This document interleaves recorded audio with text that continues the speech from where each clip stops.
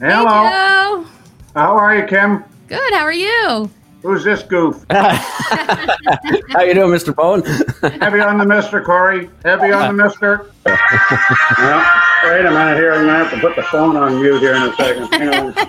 Can we wait 10 minutes, guys, to do this? I have to do a thing on XM radio. The Perrant Favel Generation X podcast is powered by Biscuit Teas and Favel Fitness, bringing you unique comfort and style while optimizing a healthy, organic lifestyle. Yes, we're going on a holiday. I'll bring mine. So a very good friend of mine who unfortunately has passed away way too young was a fellow by the name of Mike Callahan. And Michael was a defenseman with the Peterborough Petes when Bernie was playing in Niagara Falls. And I guess the Petes were shooting the puck in, and Bernie was coming out, hand on the puck, and doing all kinds of stuff with it and whatnot. And the coach at the end of the second period was just livid in the Peterborough dressing room. SOB down there. There'll be $20 in anybody's envelope who will run that SOB down there with a fellow who hadn't gotten on the ice. Fires his hand up. I'll get him. And, all right. So they start Cal on left wing. He shoots the puck right at Bernie. He goes down the boards. Bernie comes out, handles the puck, and Cal comes across ice and levels him. Just levels him. And then as he's striding back up, coming back up ice, all full of smiles, knowing he's got $20 in his pocket, Gilles Marat grabbed him, and Cal said, the next thing I know, he's got one knee on this shoulder, one knee on this shoulder. I open my eyes, and I see this big piston coming down. And he said, I opened and closed. I opened and closed. I opened and closed. So Gilles Marat just beat the hell out of him. So the next day, Cal comes to practice and looking for his $20, and the coach says, you can't fight your way out of a wet paper bag. Get out of here. So he didn't get the $20. And he got beat up. Yeah, he got beat up. Now he's working at Woolworths for making some money, and he's shoveling snow out there, and the store manager comes out to him and says, what the hell happened to you? And Cal says, I had a disagreement with Gilles Marat. He says, well, go home. You're scaring the customers.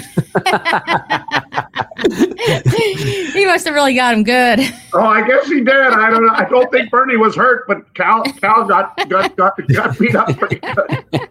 Hey, it's a chance you take going after a goalie like that. That's it, baby. That's it. Don't touch the goaltender or you're going to get it. I read something that when you first got hired, you thought your friend was calling and playing a prank on you? Yep. What's that story? Leafs had a gentleman by the name of Ron Hewitt, who was doing the play-by-play on radio, decided that he wanted to get into radio sales full-time.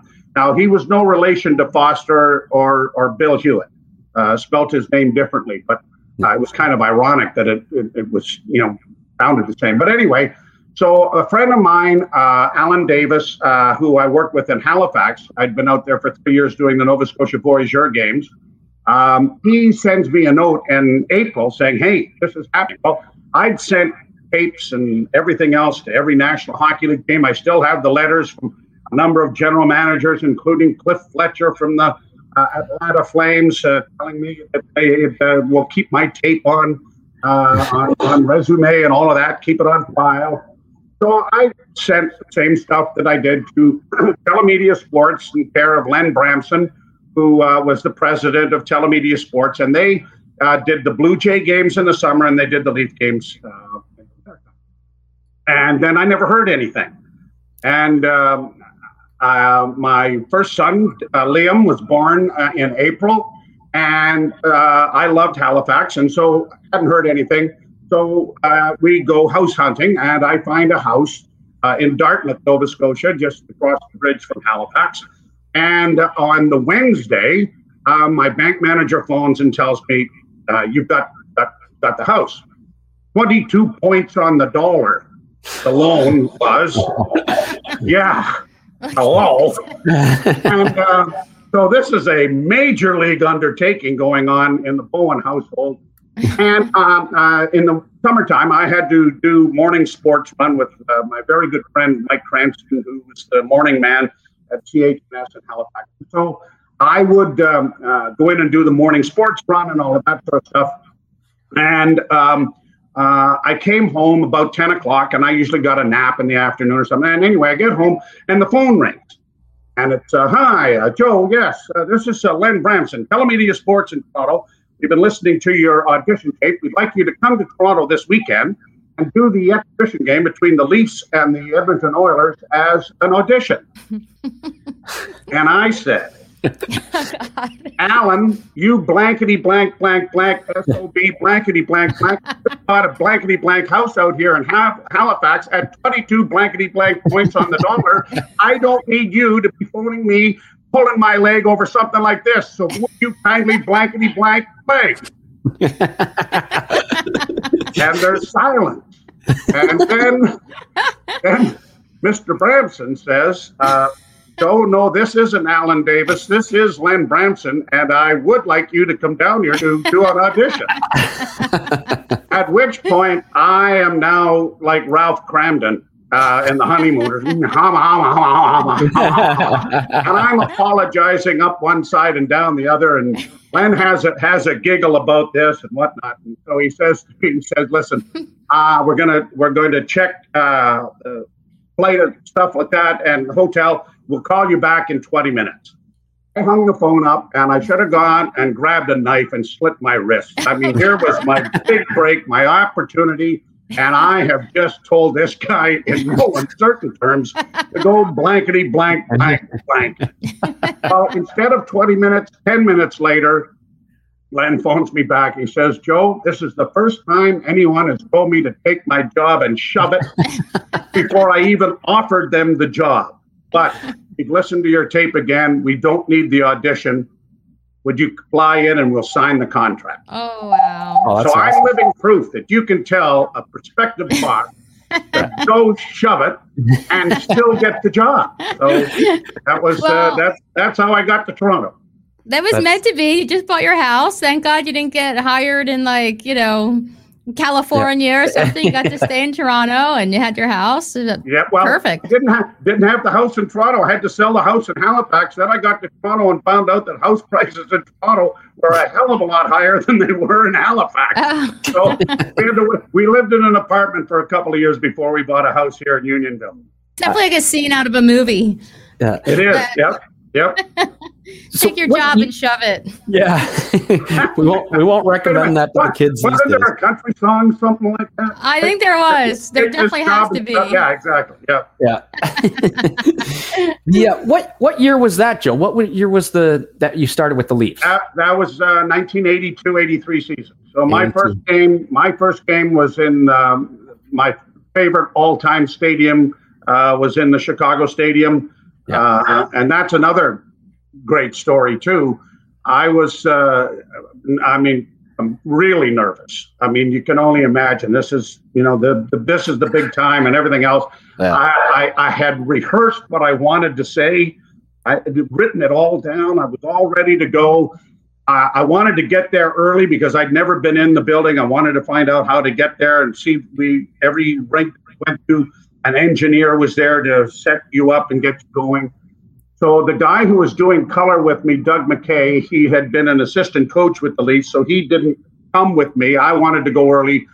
I got in a cab with the biggest man I'd ever seen in my life, and he started down Madison Street towards what I thought I was going on my last ride. I mean, this part of Chicago has changed a great deal since they built the United Center. But when it was the Chicago Stadium, it was a really, really tough neighborhood. And I'm driving with this guy, and I'm saying, I'm going to get to the NHL, and I'm never going to get to do my first game. This is not going to end well. And I see this big mausoleum finally coming into view, and I thought, oh my God, thank God. So I get in, and we get up there, and it's the first game of the season for them and everybody, and we can't get on the air. They're having technical difficulties either here or back in Toronto or at the stadium. And so literally, just as the referee is about to drop the puck, the engineer just turned and went, "You're on." I had no time to do the rehearsal stuff. It was just, Foxtrot, hi, Yeah. I'm on the air. So that was it. So we off we went, and I never did get the. I thought I had a really nice opening to welcome myself to hear the fans to their new broadcaster and everything. Instead, it was just, here we are, let's go. Hey. Well, and here we are today. Yeah, you're the legendary voice. That's amazing. That's awesome. And now working with Ralphie, I'm sure you guys, well, I experienced it firsthand, but the fun that you guys have and the joking around and up in the booth. He must keep you on your toes. Must be a blast between the two of you. Jim Ralph is the Bob Uecker of hockey. He really is. I mean, Ueck's made the major leagues, but he pokes so much fun at himself about being so bad that, how do you catch a knuckleball? Well, I usually wait till it stops rolling and then I throw it back. I mean, so Jimmy's hockey career, he was a great goaltender in junior in Ottawa, and then had a major knee surgery that derailed his efforts. He backed up and played in preseason games for the Chicago Blackhawks, but never tasted playing at the NHL level. So he's the Bob Uecker of hockey, and his sense of humor and his dry sense of humor reflects that. And so it's been a real pleasure working with him, and I've worked with other great broadcasters too. When I did TV with Harry Neal and Scotty Bowen, I worked with. So I've really been blessed with the people that I have had to share the broadcast booth with, because they've been very knowledgeable about the sport, but B, a lot of humor. When you do 82 games, they're not all Rembrandts. There's a few Picassos in there, and you've got to, I think, entertain the fans. If they're going to stay and listen to you, and it's 6-2 going the wrong way, you might as well have some fun with it, because it's not going to all be guns and roses. Sometimes there's a bad one in there too. So we've had some seasons that were like that, but we're blessed this year and the last couple of years with this young group in Toronto to be, at least competitive and maybe take a run in the postseason. We'll wait and see. Well, as a fan, as a listener, I completely agree. When you have two announcers that you enjoy listening to, that bring humor, that pull you in, even, and especially during a rough game, that will keep me listening, as opposed to, if it's the opposite, I'm turning it off, so. Well, he does a great job. He's funny. He'll compare himself to my dad. Like you said, that, humor. He's like, which one was better kind of thing. Like he's always making himself the butt of the joke. And it's really, he's definitely a pro at that. Exactly. Joe, it's funny because my dad, when he retired in Colorado, he did a little bit of color for the Colorado Flames, which was Calgary's farm team. And that I was a goalie. I was probably maybe 8 or 9, kind of just really getting into watching hockey. And Jim Ralph, he only played a few games, but I happened to go to a couple of those games that he played, and he was one of my favorite goalies. And I couldn't figure out where he went, right? I loved his white mask. He was left-handed. And so I was a big Jim Ralph fan. And just from those couple of games he played with the Colorado Flames. So I always joke that he had an impact on me. And his last little effort, he got the Newmarket Saints into the playoffs, and didn't. And then the next year they didn't renew his contract, so they hire. And where Jimmy has really excelled after his career has been emceeing events and guest speaking and that sort of stuff. And so I was part of his very first effort of being not Jim Ralph goaltender, but Jim Ralph comedian. And so he was as nervous as you can imagine. Now, he used to entertain all of the guys on the bus and get up to with the microphone and have fun because, hey, first off, there was no internet, there were no laptops, there were no cell phones. You made your own humor. You either read something or you played cards or you joked around with one another. And Ralphie was a lot of the entertainment on some of those trips. So we remember fondly the very first night when he or it was a banquet that the Leafs had, a Meet the Leafs luncheon. And the year before, they'd had some guy on there as the guest comedian.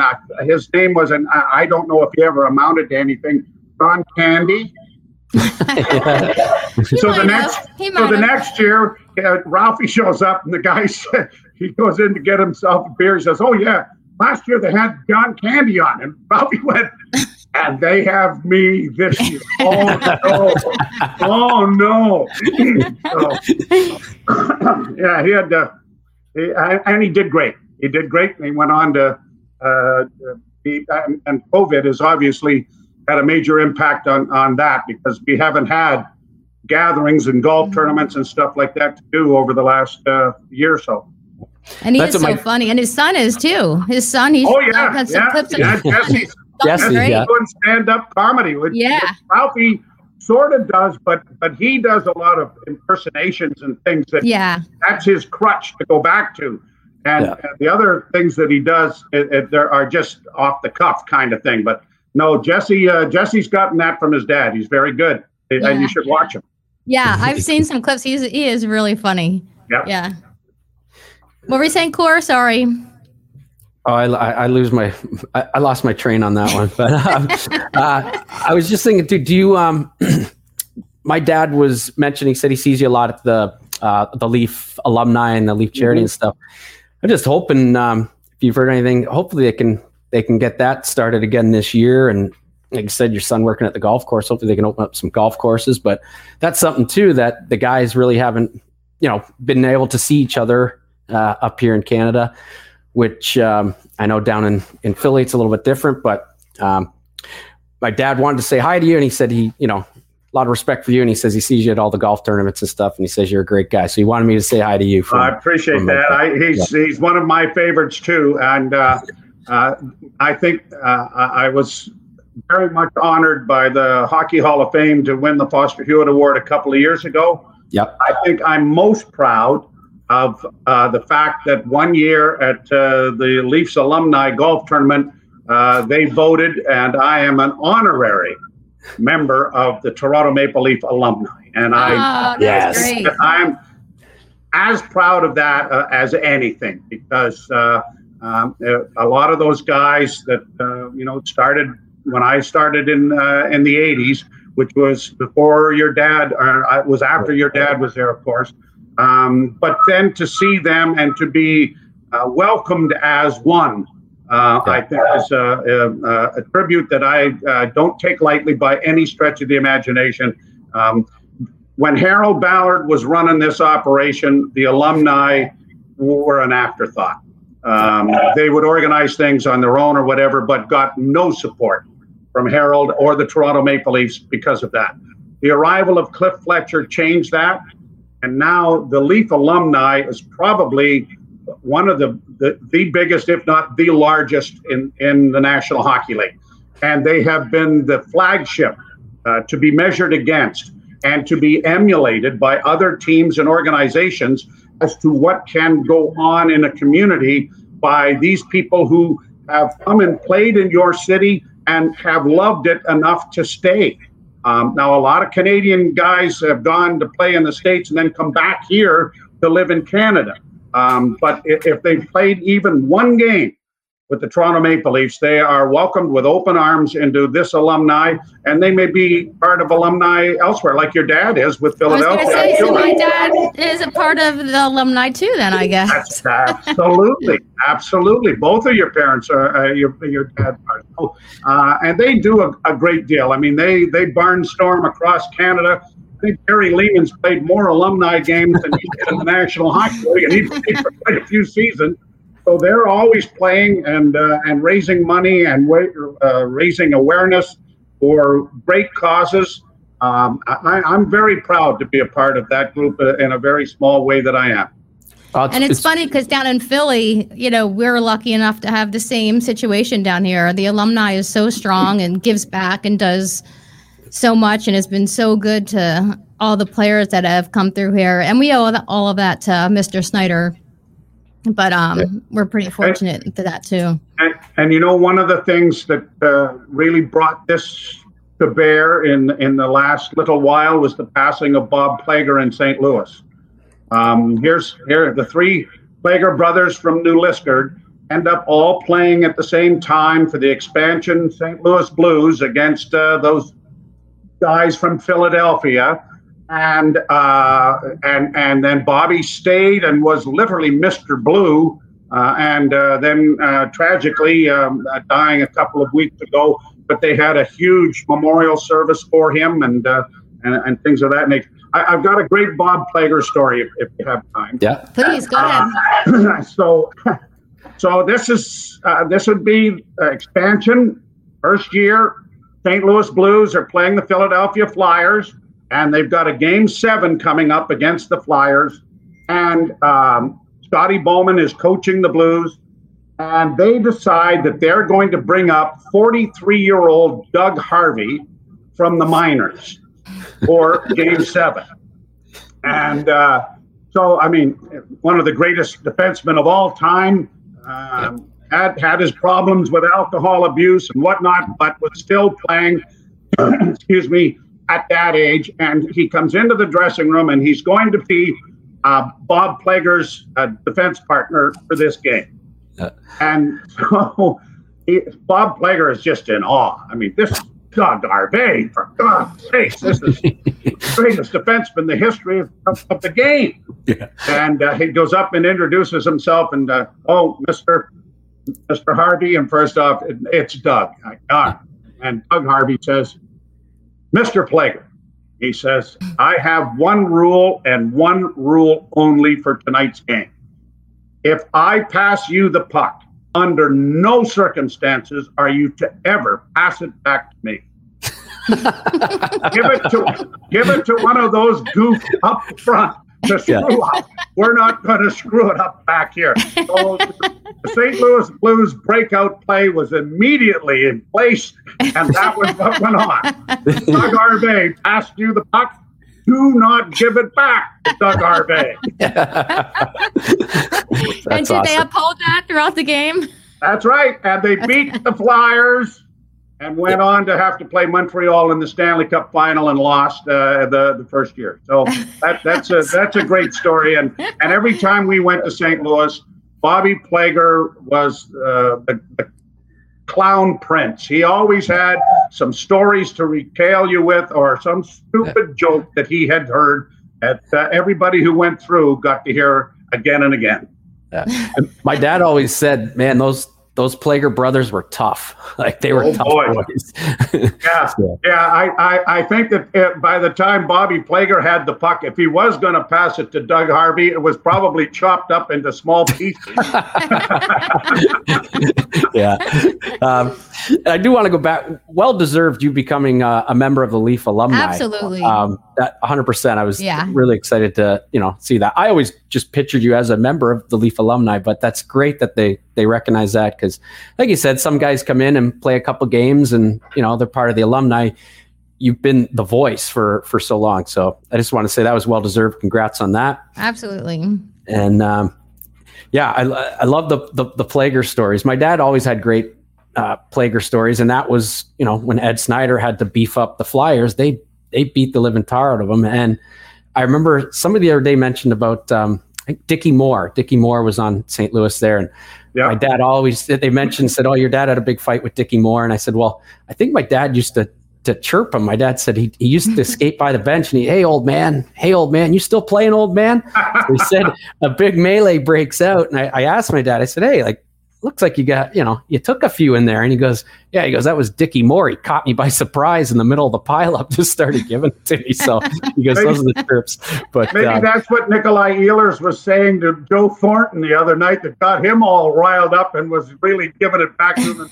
Man. I wish we'd had a microphone in there, because Joe Thornton would have had some great lines, and I wish I'd heard them. And I love just the way he's bringing that team together, the character, just with the Mitch Marner and the Matthews little thing the other day, and Joe Thornton walks by in the background, completely naked, just cracking his stick out. It's just, he's really gluing that team together. I hope they make a run for it. But yeah, the Ehlers, I was watching that this morning. I was just, man, I wish I would have, listen to that conversation. They asked Joe after the game about it, and he didn't really have a comment. So, I'm sure there was a lot of deleted expletives in there. But you know, the one thing about going to alumni events, when you are playing, and here's a perfect example. When you're playing, and Joe Thornton's issue the other night, you're not going to hear anything about that. Yep. He retires 4 or 5 years later. You're at an event, and someone's going to ask him what, and you're going to get to hear the whole story. Uh-huh. Yeah. And that's the fun part about the alumni, because those stories come out. And just an example, I guess. John Brophy was coaching. Speaking of tough guys, John Brophy was coaching the Toronto Maple Leafs, and Kevin Maguire, was coaching in St. Catharines, and Kevin Maguire was one of the tough guys with the St. Catharines Saints.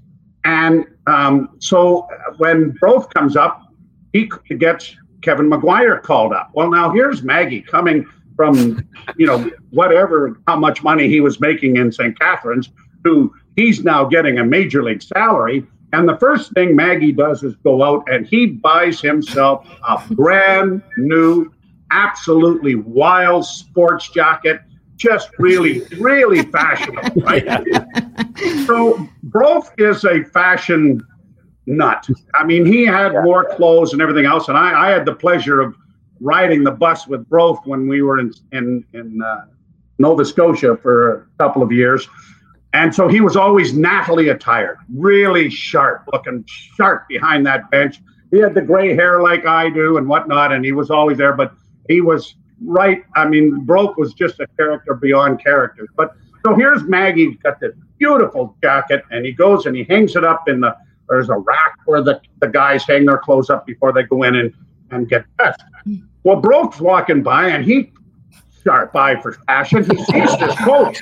He says, hey, I like that. So he takes his off, and he puts Maggie's coat on. Wouldn't you know, it fits like a charm.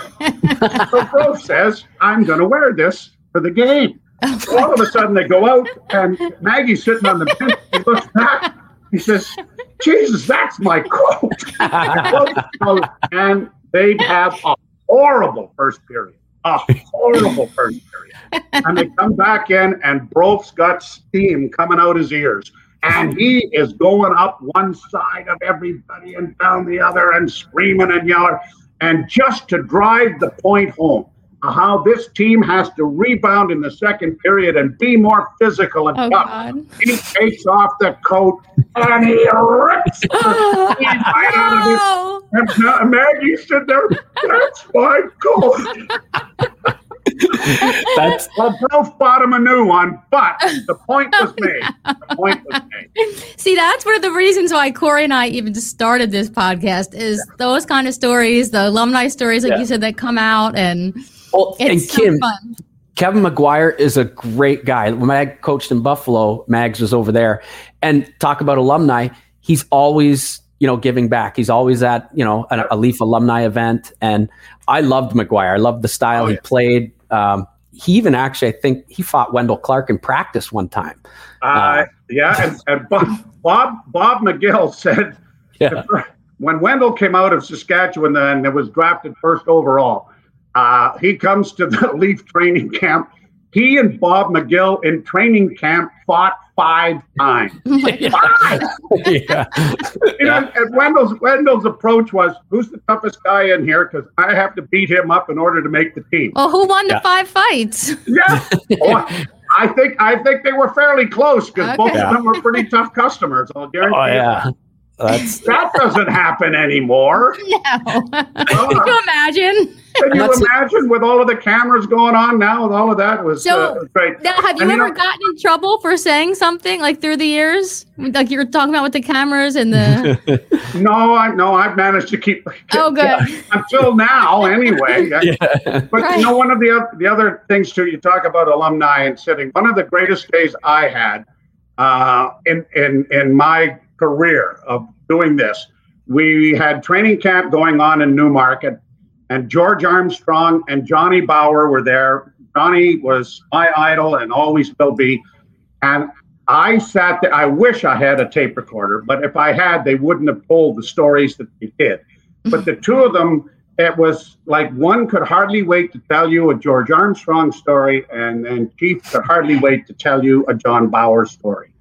And they went on and on and on. And I was just in tears listening to these two guys regale one another with their old stories, right? And they probably told them 100,000 times since they had retired. But this was a fresh pair of ears, and I got to hear them all. And I was just beside myself. It was just absolute hysterical what these two guys did to one another. They were roommates forever, but they played practical jokes on everybody and practical jokes. And I'll give you one that Johnny Bower grew up through the Depression. So John was always knew the value of $1. And if you didn't have to spend half of it, you could keep half of it. And so John was pretty tight with his money. And rightly so in those days. They didn't make the kind of money that they do now. But anyway, so they're having training camp in Peterborough, and John's wife has a convertible that John has bought, but it needs a paint job because it's not a new convertible. It's a used convertible. So John phones around in Toronto to find out how much it's going to cost, and he finally phones a guy in Peterborough, and he gets the John Bower deal. So he's going to drive his wife's car up for the first week of training camp. In those days, they went for a month, right? And so they would go for 5 days in Peterborough, then they'd have the weekend off. They could drive back to Toronto. So he's going to drive the car up for that week. He'll get it painted. He'll drive it back the next weekend. Well, Armstrong gets wind of this.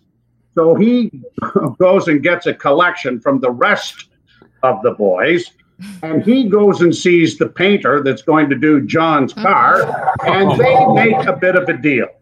So Friday, time to go back to Toronto. Everybody said, the guy says, I'm leaving the keys in the mailbox, just pick them up. It's all done. I'm going to the cottage for the weekend. So there's the car all ready. And John shows up. It is the coat of many colors. It's pink and chartreuse and orange, and it's camouflage. And here it is. And of course, all of the boys are right out on the street, main drag in Peterborough. And here's John Bower having to drive this car home for the weekend. And they're all out there. There's John Bower, the champion of the Toronto Maple Leafs, driving. And the whole street is, and Johnny's down below the steering wheels. So had to bring it back the next. Repaint it. That's right. Had to bring it back the next week, and they repainted it for him. Yeah. That's a great one. That's a good story. I love all the practical joke stories. They're always a lot of fun. He talks about, Johnny Bower and those guys and the alumni and hearing those great stories from when they played. I love Darcy Tucker, Shane Corson. So when I go to these events now, when I hear, Shane's told me a bunch of stories that, man, he wouldn't have, told those back in the day, but now I love it. And Tucker, those guys, they have such, and they're brother-in-laws, but that's like you're saying, you get some really good stuff with the alumni and the stories and the speeches that they give out. It's great. Corey, one of the things, John Bower, God rest his soul, he would, if he was going to an event and John's going to be here for 2 hours, signing autographs. Now, I don't know how Dougie and Bernie signed their signature, but it was John E. Bower. You could read it.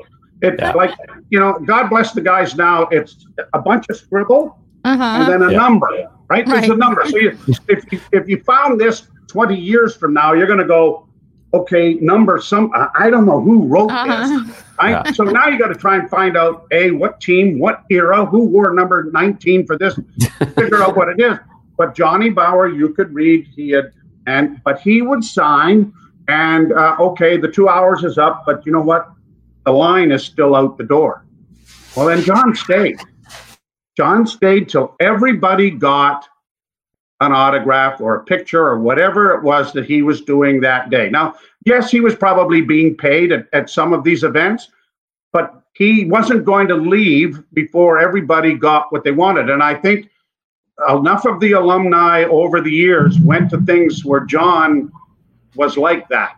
And I think that has been a real bailiwick, if you will, for the alumni on how to approach things. And Darcy Tucker and Shane Corson, to name two, are very much like John Bauer and how he approached things.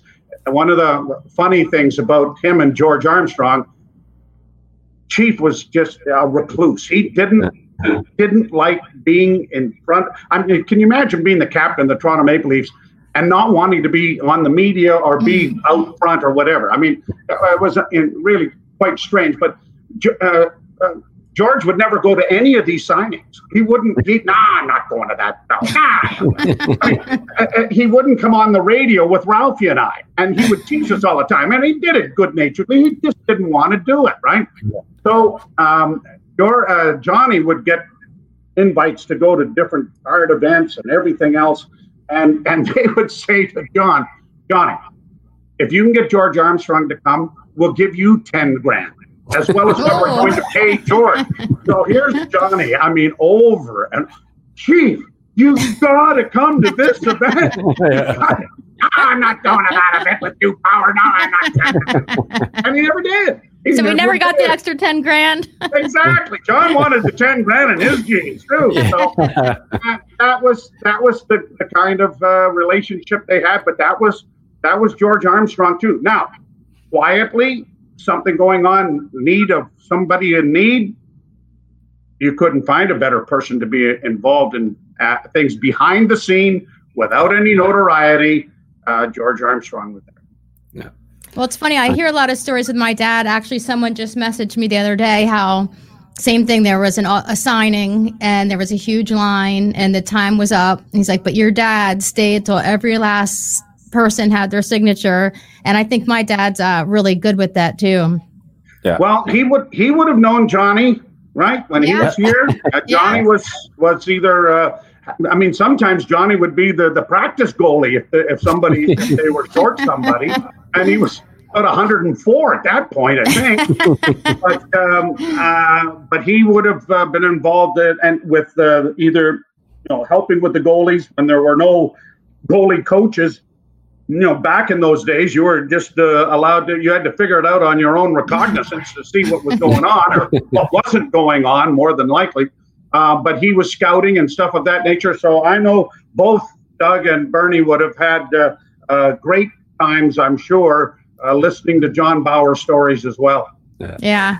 I had the pleasure, I was telling Kim last week, in my closet, I had a Leaf jersey signed by Johnny Bauer. And when I got it, maybe 10 years ago, I went to a Leaf game in the alumni box, and I brought a good friend of mine, Mark Fougere, and we got into the alumni box, and I said, "Oh, there's your seat, down there." And he said, "Oh, I got to sit next to that old guy." I said, "Yeah." And he goes, sits down. Well, he sat beside Johnny Bauer for the whole game, and Johnny was the nicest guy, told him stories, so he couldn't believe it. And then Johnny signed the jersey for us after the game. So I was excited when I found that, but that was just the nicest guy. And just big set of hands. I remember shaking his hand. I was like, holy, did he even wear did he have to wear a glove? He had the huge hands. And very embarrassed by that. He was, really? He was embarrassed. Yes. Oh, I mean, he had enormous fingers. I mean, but you watch the games, highlights of the game. Yeah. He's playing with a CCM goal stick that probably weighed 20 pounds. I mean, these things were enormous. And I mean, there's a piece of 2x4 that had a bend in it. Is exactly what it was. And so the thing that he was most famous for was that great poke check. Yeah. And being able to, his hands being that big and that strong was the reason he could hang on to that stick and make those poke checks, because that was one of his main weapons. Yeah. Oh, but yet embarrassed of them. Yes. Yeah. Oh, yeah. Absolutely. Yep. I love all that stuff. Yeah. All right. Well, Kim, did you have? We don't want to take up too much of your time, Joe. I know we got. Well, you know what I was thinking too. I know, like you've said, the hardest part probably of your job is all the travel. So when COVID hit and you went from all this travel to nothing, no travel, like how was that transition? Well, Kim, a couple of years ago, when Lou Lamorello kicked us off the charters, as he has done. Oh, right, I did know that. Yes. Oh, well, Lou had the rule in New Jersey, no media on the charter. So he comes to Toronto, and that's one of the rules he wants to implement. And the only people that were on the charters were myself and Jim Ralph, Paul Hendrick, and a young lady who did the camera work for Paul. And we were all, employees of Maple Leaf Sports and Entertainment. It wasn't like we were on there, oh, take a look at that. He's got that ice wrapped around that ankle, so we better tweet this out or get that. Yeah. You obeyed the rules of what went on. But anyway, he stuck with his guns on that. So anyway, he was quirky. He uses quirky stuff. Yes. Oh yeah. This is Lou. Shave the beard. Right. How it's going to be done. Right. And now that he's in Long Island, those guys are off the charter too. Yeah. So anyway, the radio stations call us together with a member of Maple Leaf Sports and Entertainment to talk about because now all of a sudden the expenses have just gone. Because A, we got to fly commercial. B, we're going to have to stay an extra night after the game instead of flying home with the team. So hotel accommodations, everything has gone right through the roof. And their budgets have just gone skyrocketing, right? So they tell us that they want to do the road games from the studio off a monitor. And we balked rather vocally.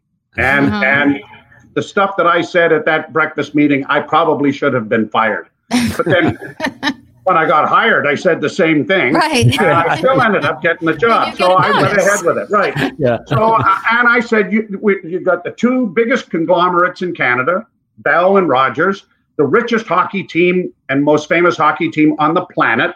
And you're going to go through the cheap here by telling us we can't travel to road games. And when this hits the press, you're all going to be called cheap, whatever.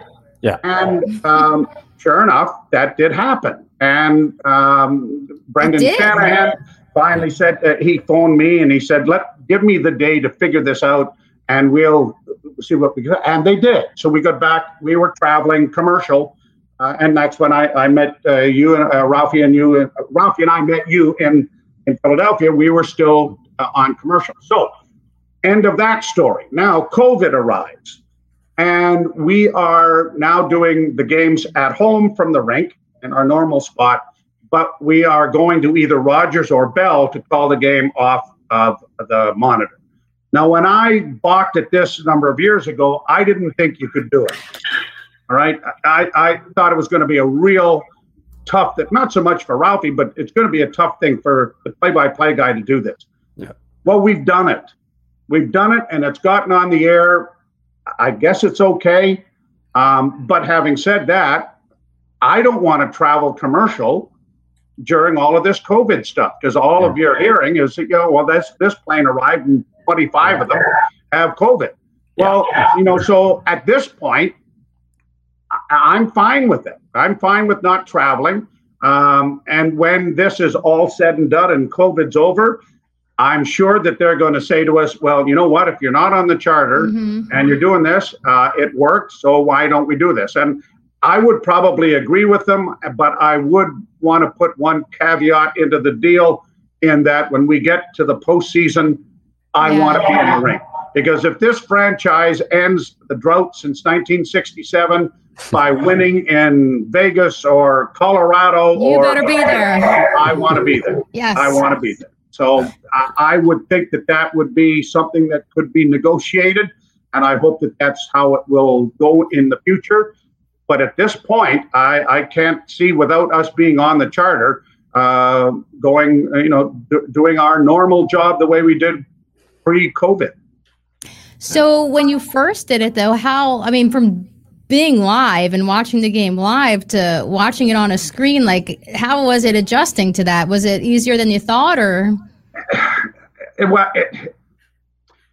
was probably easier than I thought, but it was harder than I thought too, because you can't for instance, 6 attackers, the goalie comes out. Well, I don't know if the goalie's coming. Right. Yeah. Right? Then sometimes they'll put a nice little icon at the top, empty net. Oh, great, thanks, buddy. Yeah. So you don't see that. You don't see things behind the play that either a hit or a fight or something of that nature. So you are really at the whim of what the producer of the television show is willing to show you. So you're getting the same view as the people on TV. Like you're not getting your own private view of what's going on. Okay, yes, that's rough. We did once. They said, "Well, we can get you another monitor and have a different." Well, that was great, except the whole thing that came up was just the ISO cam. Right. And so we're getting tight shots of Joe Thornton's face and everything else. No idea where the puck is, and we're scrambling around, and we're trying to get the guy in the other booth. You got to come in here and change the channel, do something for us here. But that's been the not the norm. It's been the one incident that really was off left field trying to do it. So would there be a city you would miss traveling to, or you kind of been there, done that? And you know what, I always enjoyed I'm a huge history buff, so I enjoy going to cities like Philadelphia. I'm a huge Civil War buff. I enjoy going to those types of museums, and I've gone to a number of them over and over. I mean, I've gone and seen George Meade's dead horse in Philadelphia. Wow. A couple of times. And then, if we had a day off, it's not that far a drive to some points. Washington obviously has great history to it and things. So I enjoy that. Nashville as well. Mm-hmm. Actually, I enjoy the Broadway in Nashville. Well, there are a lot of bars. The history's good too. But I enjoy history too. I've always enjoyed that. But having done this for almost 40 years now, I've pretty much seen everything. It was great when you were on the charter, because you were getting home after the game and you were in bed by 1:00 if the game was in Philly. Well, now we have to go back to the hotel after the game. You can't take the chance of taking a later flight because maybe there's a game that night in Toronto that we have to get back. So you're up at 4 a.m. You're going out to the airport, sit around, hurry up and wait. So that part of travel has taken some of the luster off of going to these cities that I so much enjoyed going to. And we all have our very favorite, restaurants or pubs or something to go to. So you miss that, that's for sure. Yeah. Yeah, it's crazy to, like you say, I can see them saying, all right, well, you've done it this way through COVID, so why can't we continue it? So I can definitely see that becoming. Yeah. It'll be interesting. And then what happens? Right. Do the rest of the National Hockey League people say, hey, if that worked, maybe we do this. Maybe it is something that will be cutting edge. Right. I'd be curious to see. Yeah, it will be interesting. It will be interesting. I'm just upset if this is the year the Leafs are going to win the cup. I'm not going to get to see it. We always hope they make the playoffs so we could, my dad. So you still have no fans in the arenas up there? There's still no fans? No. 135,000 are going to the Indy 500, though. God bless you, woman. Have fun. Enjoy down there. Our boys up here haven't got this organized quite the way it should be. So we're not even allowed to go to school. I got kids we can't go out and find my golf ball, for crying out loud. Never mind going to hockey games. It's really, when Corey started telling me, because, obviously we had the lockdown last year, but then everything now is starting to open up. And I mean, even you're allowed to sit at the bar now. It's like everything is just slowly working back to normal, but then everything's just going the opposite direction up there. It's like, wait, really? And really, our province seems to be the one that's really been hit by it most. Until we get more vaccine and get people's arms shot up with it, I can't see this. I thought it was a great science experiment the other day when the Blue Jays played in Texas and they sold out the stadium. I thought, shouldn't someone be there taking a random sample of everybody? How many had vaccines? Yeah. How many got sick later on? Were the hospitals overrun because of this? Where are we in this nice little science experiment bubble to allow other people, us up here in Canada for one, to find out how far we have to get before this is looked at in that vein? So we have sat here in Canada and watched you guys down there with great interest. Well, we'll see what happens to that 135,000. Well, exactly. Yeah, I know. But what a great science experiment. Yeah. Instead, I'm in the science experiment up here because I got the Pfizer vaccine a couple of weeks ago. And the people who make this suggest strongly that I get my second shot 3 months or 3 weeks after the first. Yeah. But our government says, no. That's like 4 months. 4 months. 4 months, you'll be fine. So here I am. Seriously? So I'm part of this. I'm part of the Justin Trudeau science experiment, and so you got one shot and you can't get the second one. My daughter is 18 and her third. They scheduled 3 weeks right when she was there. We're not past the 30-year-olds. How big, Corey? You haven't got yours yet. They're not even close to me yet. No, exactly. So anyway, our science experiment is really interesting. I'm just hoping that I make it through. So we'll see. Yeah. I just hope your son can play hockey. I hope, and I know we want to see him. Laurentian and that. So. I do too. You were so cute because you're so proud. Like that night, when he just finished his game, and you're just so proud of him, and that's a big deal. It's a big deal playing in the L. Yeah. And you can just tell how much you love your family. He got bounced around a bit. I mean, he got traded to Drummondville and played there a bit, and then they were going through a rebuild, and then they traded for a younger goalie, and David came back, and he was playing for the Tier 2 team in the Northern Ontario Junior Hockey League in Rayside when he got called up by the Wolves after they got blasted 11-2 or 3. And then threw the real great 2-0 shutout at the best team in Canada, the Ottawa 67. So, I'm very, very proud of him. He really has never been given the ball to run with. And that's as I say to him. I said, you're not the first person that's going to sit back and say I got screwed playing this game, because beauty's in the eye of the beholder. And if that's all it takes is a manager or a coach who for some reason doesn't see in you what there is there, you get shunted to the side. And it's different if you're a player.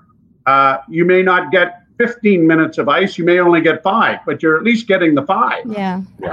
But if you're a goalie, first off, you're at the end of the bench opening a door.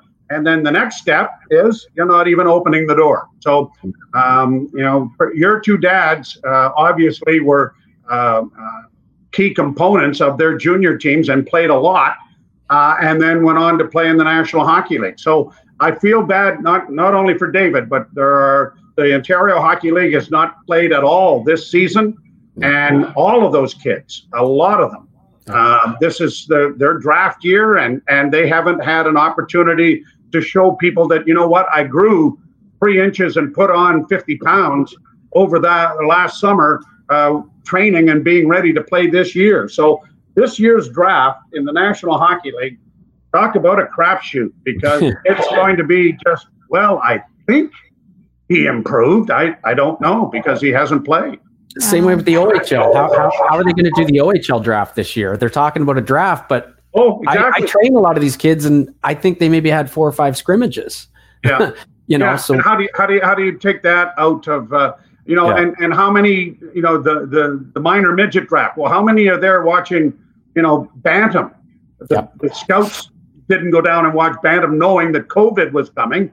So they're it's an enormous crapshoot, and a lot of a lot of careers are going to be affected, conversely because of it.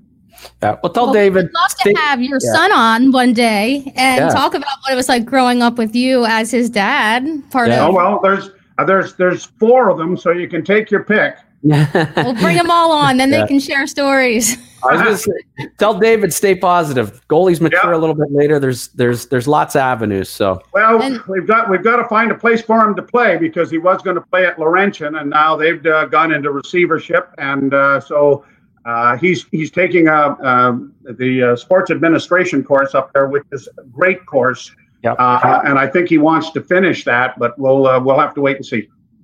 Yep. Well, take COVID out of the picture, and you started in '82. Just as an announcer, how has that changed through the years with the way that the game has changed? Because the game has changed so much. How's that affected you? Yeah, much faster, much faster. And the other thing is, you do not, because goaltenders are better and bigger, and the equipment is better, and in some instances bigger, you don't see Rick Leach or Rick Vive coming down the wing, winding up and blasting a shot in very often. I mean, if it is, it's a mistake. It's a big mistake. Right. I mean, how many times do you see a guy come roaring down the wing, probably has a chance to shoot the puck? Nope. Stop, curl, get everybody in there, try to find something else to work, So the game really has changed a great deal. And I like to say, you know what, there's not as many oohs and ahs.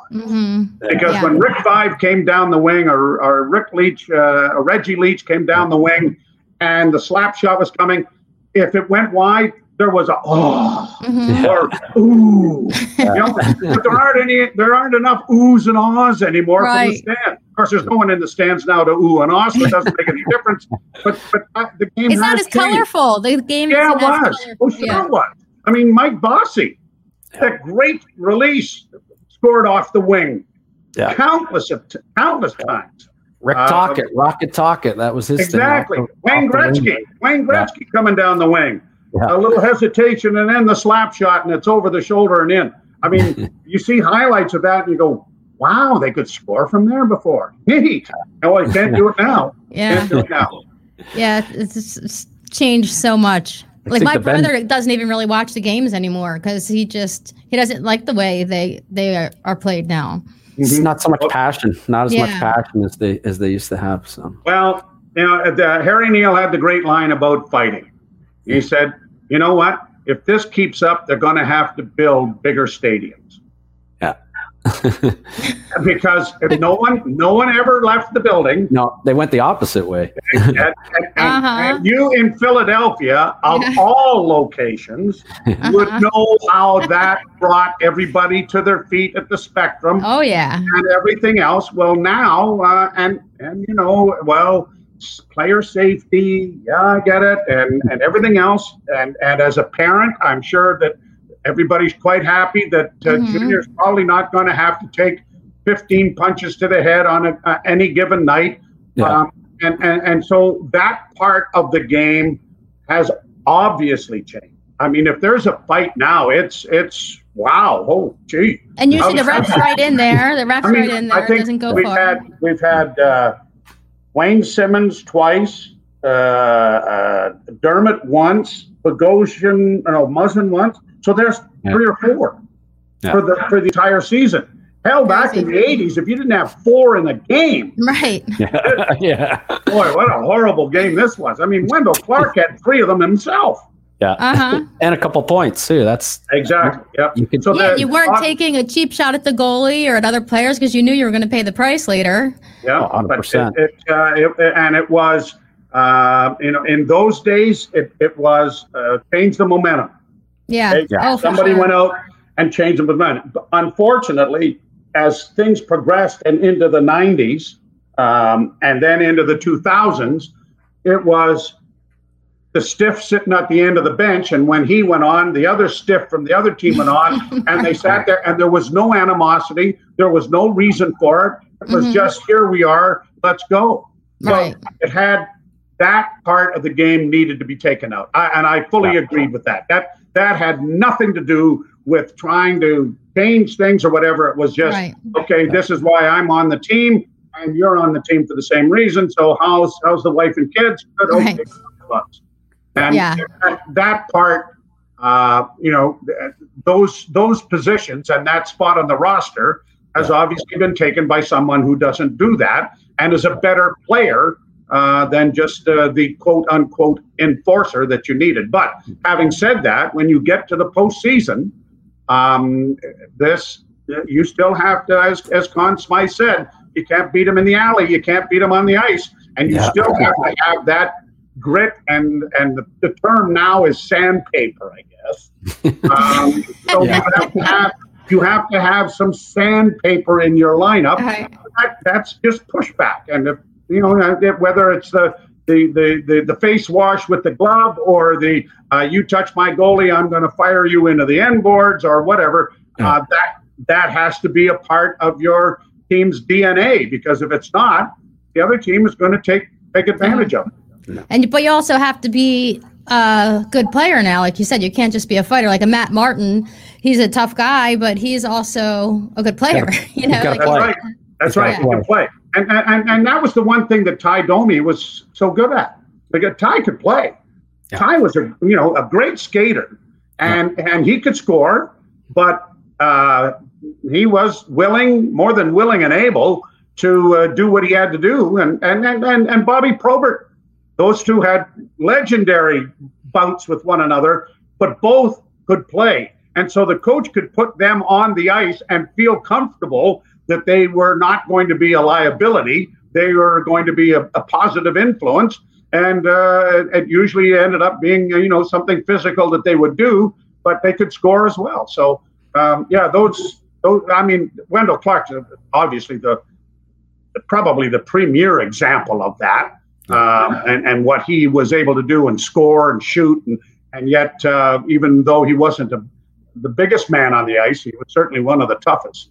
Yeah. Well, apparently, I was too young, obviously, but apparently Schulte, he gets all this, he is the fighter and the enforcer, but, also a pretty good player, too.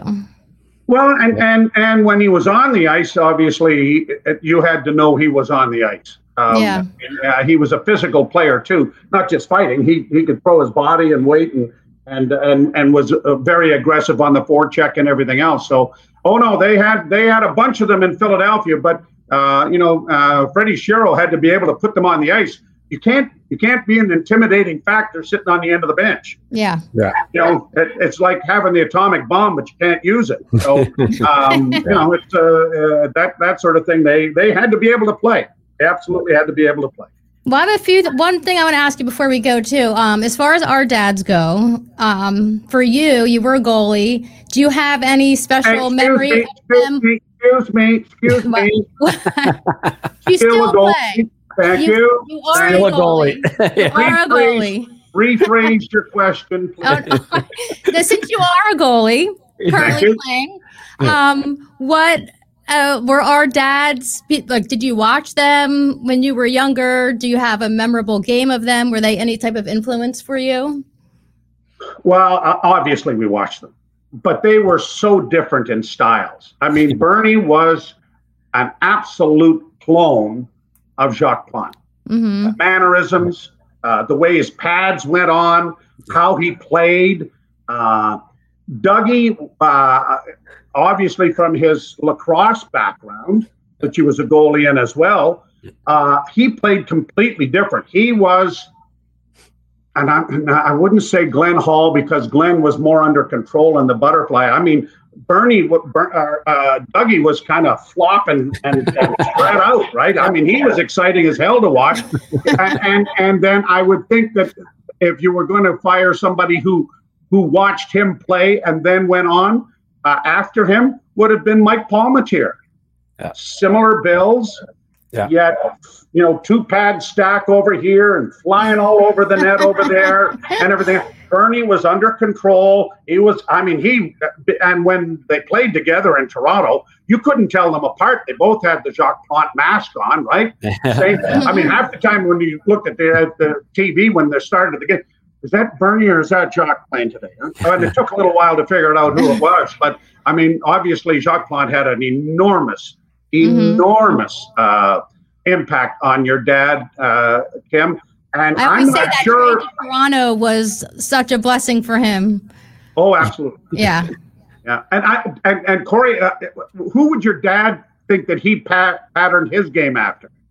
Well, you mentioned Glenn Hall. I know my dad was a big Glenn Hall, Gump Worsley. I got it. Yeah. Roger Crozier. The Crow. Yeah, the Crow. Roger Crozier. Yeah. The Crow. And who do you style? What's your style, Joe? What's your style, Joe? My style now is very much stand up and play the angles, because if any SOB scores on me, I've had better people than them score on me before. So the getting up and down part is not real good anymore. So I would say I'm Rick St. Croix. Yeah, big stand-up goalie. Stand up, angles, and dig it out of the net when I have to. Yeah. Well, that's when my dad played the Winter Classic, and he went down a few times. You're just like, oh God, I hope he can get back up. Well, that's my dad was watching when Bernie was going practicing for the Winter Classic. My dad messaged him and said, "Hey, Bernie, your angles are a little off. I should get my stuff ready." So they still joke with each other. The worst thing was that he was playing with his old equipment. Yeah. And I said, Bernie,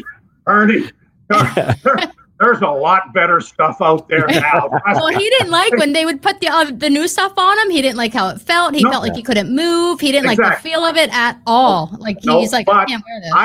I've gotten over that, Kim. And the stuff, and one of the reasons why this game has changed so much is fear. Yeah. Goaltenders now do not have fear.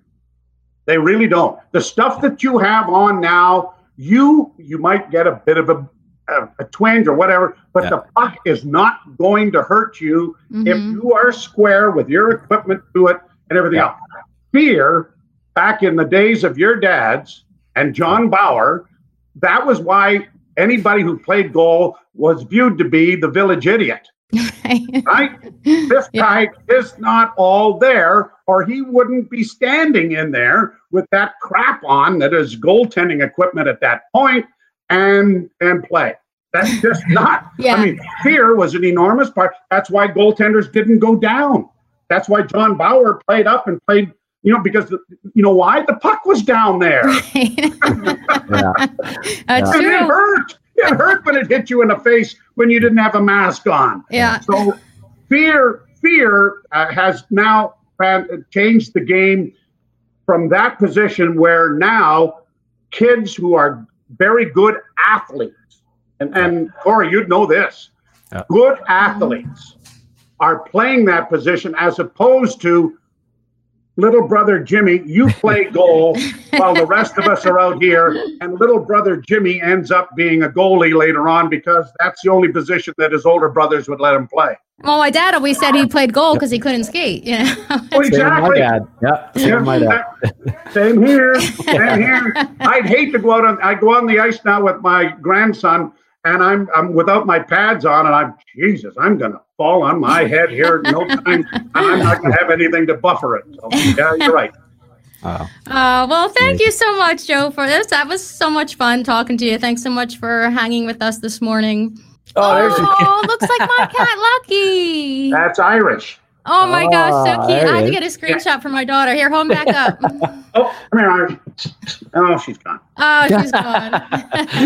Joe, real quickly, what makes you a big Notre Dame fan? Because I noticed the ringtone was. No, I'm a huge. My dad was a Notre Dame fan. My dad passed away when I was just going into high school, and we used to watch the Notre Dame highlights on television on Sunday mornings with Lindsey Nelson doing the commentary of everything. So I always wanted to go to Notre Dame, and Mike Wadsworth, who was the athletic director down there, was a Toronto boy and had played for the Argos, and I knew Mike, and I thought, how are you going to get tickets to go?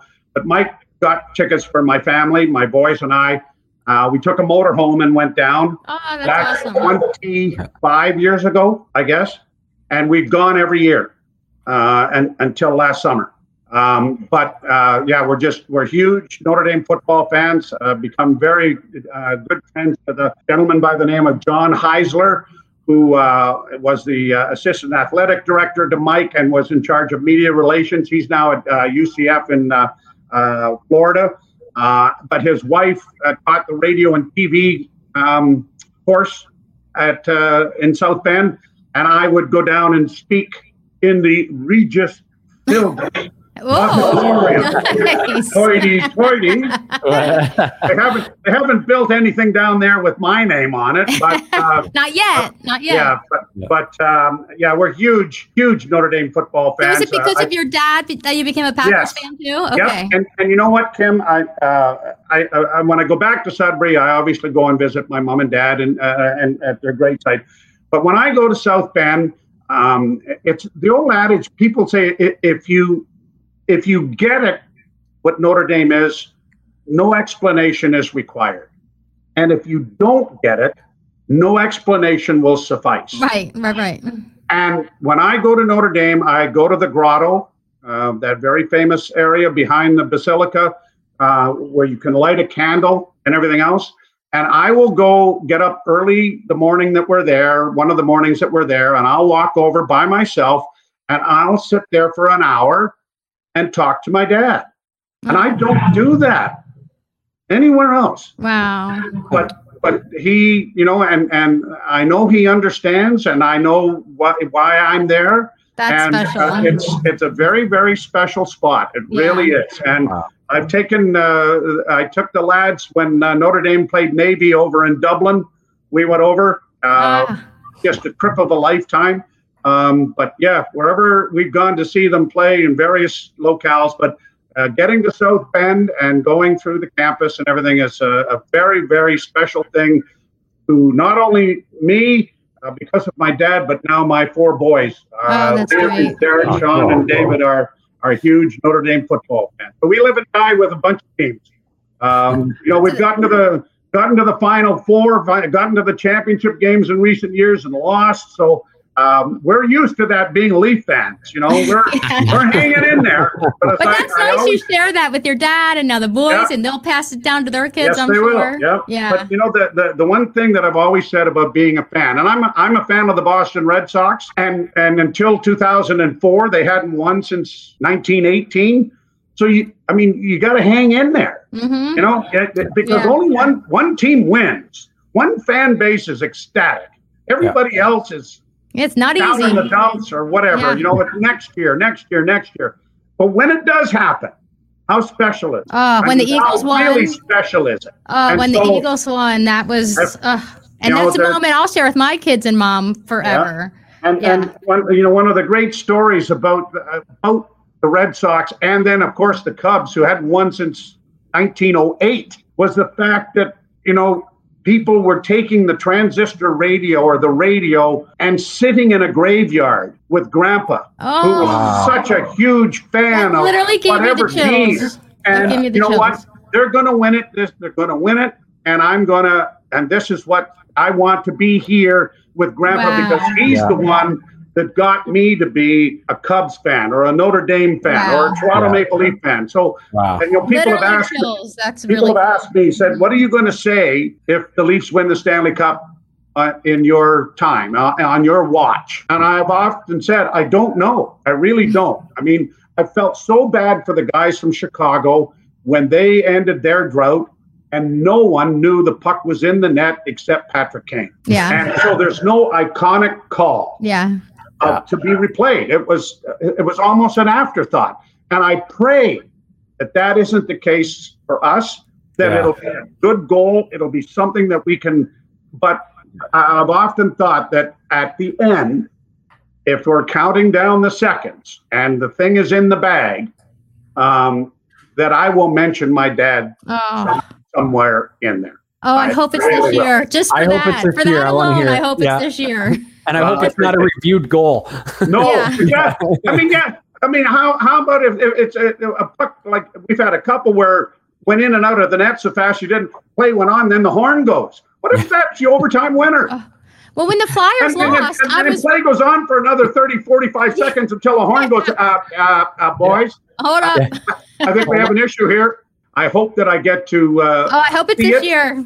Yeah, I do as well. And I hope you and Jim are together in a booth so we can watch your reactions, because I love how you guys react when you guys score like big goals, and that's how Keep I'm our rooting for fingers this crossed.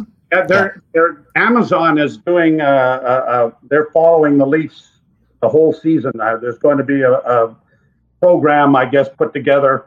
A number of episodes or whatever. Okay. In September.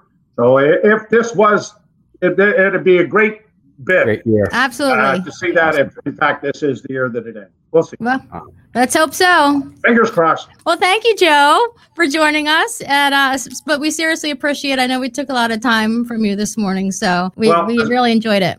As luck would have it, with COVID time, I've got lots of. Yes. Corey, thank you very much. And please say hi to your dads for me. Absolutely. They brought me great joy to watch, and we're still trying to find the guy that had the mask in New York. Oh, Yes. yeah. We'll fix his wagon too. Yeah. All right. Well, thanks so All right, much, thanks, Joe. Enjoy your day.